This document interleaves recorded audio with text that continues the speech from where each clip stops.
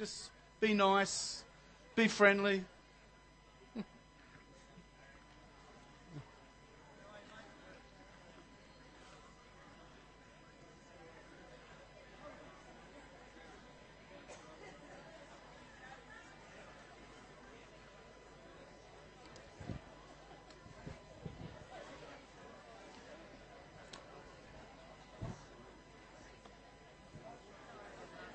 How are you, Glenn? Good. How are you, Lorraine?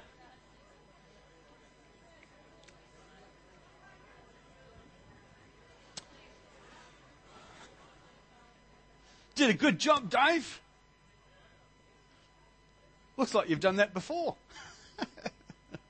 Fantastic. Hey, Bernie, good to see you. Sean, how are you? Fantastic. Wonderful. Very good. Well, fantastic.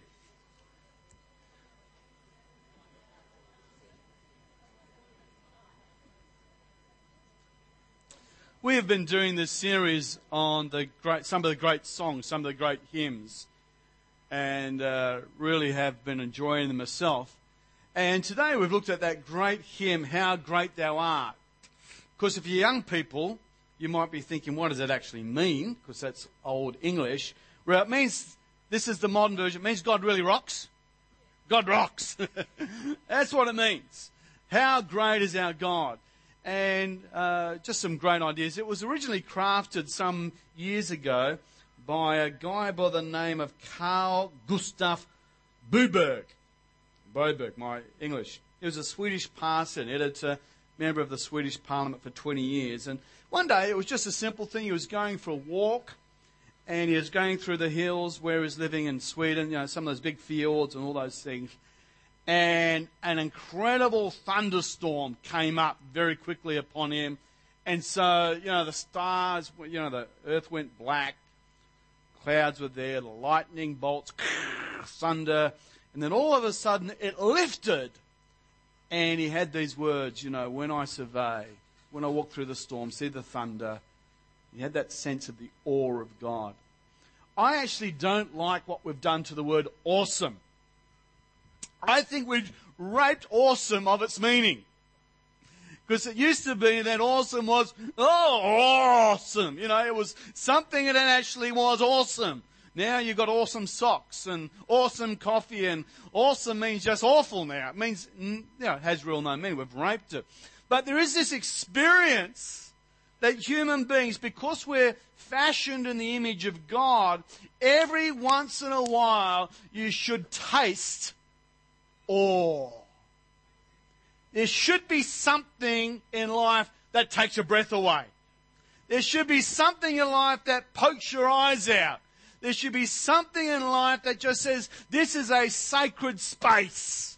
This is a special moment. This is a slice of infinity. This is just a little taste of eternity. There should be something in our lives that speaks of awe. And for many of us, that will still be when we look at creation, when we just see that incredible sunset, when we see that incredible rainbow. That's what should take place. In Exodus chapter 15, we have the very first mention of singing and songs in the Bible. It's quite, when you consider how long the Bible is, it's quite a long way in. And so one of the laws of hermeneutics, or understanding the Bible, is what they call the law of first mention. And so this is the very first time, and it's just after a great victory. The children of Israel have been on run from the Egyptians. The Egyptians have been out to kill them. Killing's not good. They're caught in front of the Red Sea. The Red Sea looks like it's impassable. And all of a sudden, Moses splits open the Red Sea, and they all go through. Cecil B. DeMille was there to actually film it. It was amazing. They get to the other side of the Red Sea, and then the sea closes, and all the Egyptians drowned. And all Miriam can do is grab a tambourine and says, we are gonna sing to the Lord. And here's this song. Then Moses and the people of Israel sang this song to the Lord. I will sing to the Lord. It's a good thing to sing. It's another thing to sing to the Lord. I will sing to the Lord, for he has triumphed gloriously. He has buried both the horse and the rider into the sea. The Lord is my strength and my song, and he has given me the victory. This is a great song. This is the first song in the Bible. The Lord is my song, and he's given me strength and victory. This is my God, and I will praise him, my Father's God, and I will exalt him. That's a great song. The Lord is a warrior. Yahweh is his name. The Lord is my strength and song. It used to be an oldie. If you've been saved for about 300 years, you probably had this little worm tune going through your head now, Lord, my strength, my song, give my Father victory. Something like that, anyway. The hymn says, then sings my soul. Then sings my soul. What is the trigger in your life to singing? When do you sing? When does your soul sing? As human beings, we are primarily made up of three different constituent parts. We have a spirit, we have soul, and we have body. And the soul is sort of like the emotional decision realm. It's where our personality sits. And most of life is about getting it right. Will our soul respond to our body, or will our soul respond to our spirit? And there's a tug of war over that. There's a tug of war over it. They haven't figured it out yet? There is a tug of war over what will you give your inner realm to? Your personality, your energy, your time, your treasure, your awe, your fantasy, your imagination, the things that are very much you, are you going to bring them into alignment with the spiritual part of you, that part which is the creative part, the higher part, the part that's tuned towards the spiritual realm, tuned towards God? Will you align with what could be and should be? Yeah? Or will you listen to the other part, your body? Now, my body has appetites. My body wants status. Did someone say coffee? Yeah, look, no one will die if I get coffee. It's fine. It's good. Coffee's a good thing. My body has appetites. It desires intimacy. It desires status. It desires security. It desires food. I'm sorry to mention a four-letter F word while we're all sitting together. It mentions food. It has all these appetites. And I have this other part of me known as the soul that has to determine which one am I going to listen to. Which one is ultimately going to dominate my life. And here's the scary thing. Eventually one day I'll breathe my last breath. And whoever I've aligned my soul to will determine my eternity. If I've never ever finally switched allegiance of my soul from the body to the spirit when I die, God says, Mike, it's your choice. It breaks my heart, but you've wanted to serve your appetites, not serve me. And I finally go to a lost eternity away from the love of God, the peace of God, all those things. But if over the years I have fought the good fight of faith and have aligned my soul realm to my spirit realm, then when I die, I go into heaven. So it works. So then sings my soul. This is the English way of saying God really rocks if you're a young person. Okay. So we all have a song. We have a happy song. Does anybody know what my happy song is? Oh, happy days. In fact, at my funeral, I've actually got a very old song called by an old man, by a singer. His name's Merrill Womack. He's a guy that many years ago was burned terribly, third-degree burns to his face. He was an opera singer, and he had this amazing deliverance, but he suffered with burns. And then he got addicted to painkillers while coming through the journey of healing and stuff. So, great testimony. And he was a very famous opera singer. And as he came out, somehow his voice survived the whole journey. So he sings these great songs, great tenor. And he would say, I've been happy before, I'll be happy again. Even death does not conquer now, the grave is empty, my friend. Though the dark billows roll, he restoreth my soul. Though the skies be grey, I'm happy to say, I'll be happy again. That is so bad. That is so bad. But you are just saying he took guts to do that. He took so much guts to do that. But I've got a happy song. I do have a happy song. I wonder what your happy song is. But we've all got a song, haven't we? We've got our happy songs and we have our sad songs. He was crying in his beer with his pretzels, you know. Song, song, blue, everybody knows one. Song, blue, everybody knows. We have our sad songs. We have our romantic songs. I think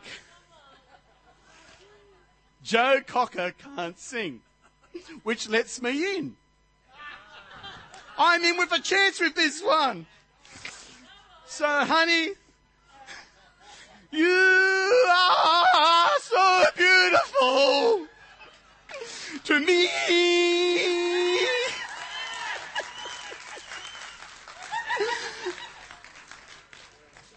She blushing? I can't see from here. I am in trouble. It's a romantic song. She always just puts her head down and shakes it, though, when I sing it to her. I don't understand. I'm making an effort here. We have our romantic song, don't we? We have our national song. For Australians, that's interesting, isn't it? You know, Advance Australia Fair. Skippy, Skippy. The bush kangaroo, up there gazaly in their rung fight, like an old rocking chair. And I was only 19. I'll sing Matilda. In there and fight, something like that, isn't it? Advance Australia Fair, you know, miles and miles of fencing wire. Advance Australia where? So we've got our national song. We've got our team song. Oh, all the Dockers fans would be singing today, wouldn't they? Well, we won't do the free. And we might have. Then sings my song. Birds sing to define their territory, to find a mate and to warn of dangers. But humans sing to create and change their world.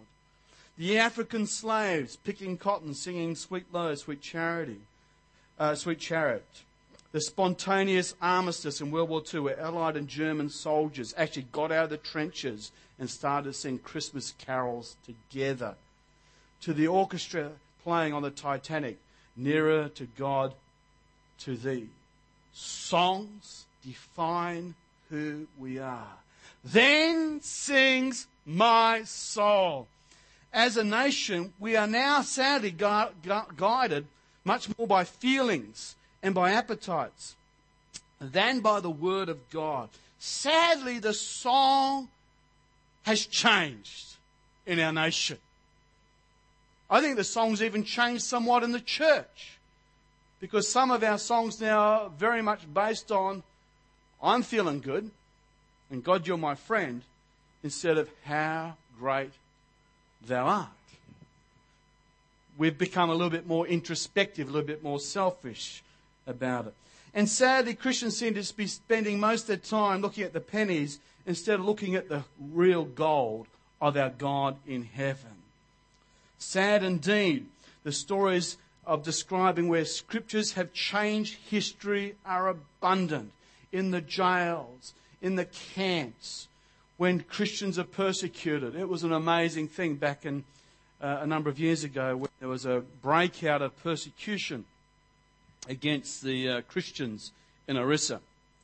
And it was quite a severe persecution, broke out on Christmas Day. We've had visit our church, Jossie Choco, And if you remember, Jossie from Empire, he brought with him a Bible, and he presented the Bible, and he shows how it's burnt, and he actually tells you the story how a pastor ran back to get this Bible and lost his life for it. But as these Christians, they estimate about 20,000 untouchable Christians were literally thrown out of their homes on the threat of death, and they went up into the forests. And they're living basically hand to mouth in the forest. And you would think there would be crying and mourning and pain and devastation, and that was that there as well, because people had died. But as Chossi and some of his workers went up there, what they found was glory and song and worship. And despite the challenge of what was in their life, what was coming out of the heart was, you are my strength, Lord. You are my song. You are my victory, dear God. You are a warrior. You are Yahweh. You are my strength and my song. Then sings my soul. Some of us can sing our ways to victory. We can sing our way to deliverance. We can sing our way. What is your song? What comes out of your soul when you get into that time of challenge, into the battle? A number of years ago, I pastored another church, and there was a man in the church who was about, I think, 150 years old. He was getting close. And he was quite blind. And so he was legally blind. He would come to church. And when you would sit and listen to this man, Pastor Ron's a little bit like this. If you sit and listen to him long enough, out of his mouth will come scripture. Out of his mouth will come songs. Out of his mouth will come promises of God. When you squeeze him, the bellows, out comes song, scripture, hymns. I wonder if it makes a difference. Because I squeeze some people today, particularly younger people, and what comes out is sadness and selfishness, and life stinks and it's horrible, and I don't know where God is. But we used to have this older man, and as you'd squeeze him in a similar way, out would come some of these great songs. Great is thy faithfulness, how great thou art. And on one occasion, I remember being in a service where we were going through something similar to this, but because he was legally blind, he couldn't read the screen. And, we didn't have a screen then. I know this is scary, we actually had a little piece of plastic, used to write on it and go up on a big torch thing, used to throw it up. So we're back in those days. Because he couldn't see it, he didn't realise that there was only 3 verses. So when we finished our stuff, he was still there. And his chest was up, and out come this song. And you know what? As he sang, that final tune, Lord, when I see you come, shouts of acclamation. It had such power to it. There was not a dry eye in the house. Because it's song that comes deep from within, and it touches truth. And I think that our song will define our future. So when Christ shall come with shouts of application, take me home, what joy shall fill my heart. Then I shall bow in humble adoration and then proclaim, my God, how great thou art.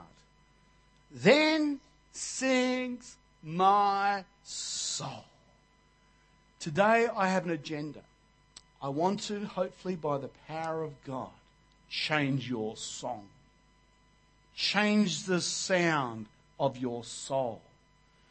Change that song that's in there to something that lifts God up, that speaks of future, of victory, of what God wants to do in your life. So this man's life, along with countless others, is a testimony to God's word when we allow it to seep deeply into our soul. When it's deep, it has effect. So then sings my soul. As one truth seeker of the old said, the nature of water is that it's soft, and the nature of stone is that it's hard. But if the bottle is hung over the water, sooner or later, the water will make the stone soft. And so is it with the Word of God. The Word of God's not hard, it's a soft thing. But sometimes my heart can be very hard. It can be cold towards God. But if I'll let that water, the water of the Word, just wash over my heart, wash over my soul, eventually this hard heart becomes soft again. Then sings my soul. Singing is vertical breathing. It's spiritual air conditioning. It changes the atmosphere. Who likes air conditioning? Yeah, we all love it. I've become soft in my old age. We used to just wind down the window in the old days. Now I want the air conditioner on. But as you sing, you will find that you change the atmosphere around you, around your home. What you put on the CD can affect what's happening in your life. It's vertical breathing. It's a column of worship. It's vocal incense to a holy God that braids itself together in a powerful column that can lift us out of earth into the very throne room of heaven. That's what song can do. It's my voice combined with your voices and our voices together, joining with angels and all of creation to worship our great God. Then sings my soul. So I'd like to invite the team up again at this moment. We're going to sing that great song again. And then we're going to pray for you. And I'm going to pray that God will help me and help you to change your song. I have a few songs I can give you, but you probably have to find your own songs. The songs of victory. You know, whilst it was a great song, what Miriam and the ladies of the people of Israel sang in Exodus 15, whilst that was a great thing to do, it was actually a bit easy to do because it was on the other side of victory. You know, after you've had the victory and all the horses have drowned and all the Egyptians are gone, it's actually a bit easier to party in God, isn't it? Yeah, we won. That's easy. But you know what faith is? Faith is singing that song before the Egyptians drown. That's faith. Singing your song about healing. Sing, O barren, a new song. Singing before you see the miracle. Living and rejoicing and letting that flow before it happens attracts the heart of God and things happen. Amen. So thanks, guys. And as they sing through this song, if you would like to come forward for prayer this morning, it would be my joy, my privilege, my honour to pray for you. I'm going to pray that God will change your internal dialogue. What's happening in here? When you're sad, there's a better song to sing. Let's stand, shall we? Thank you, Lord.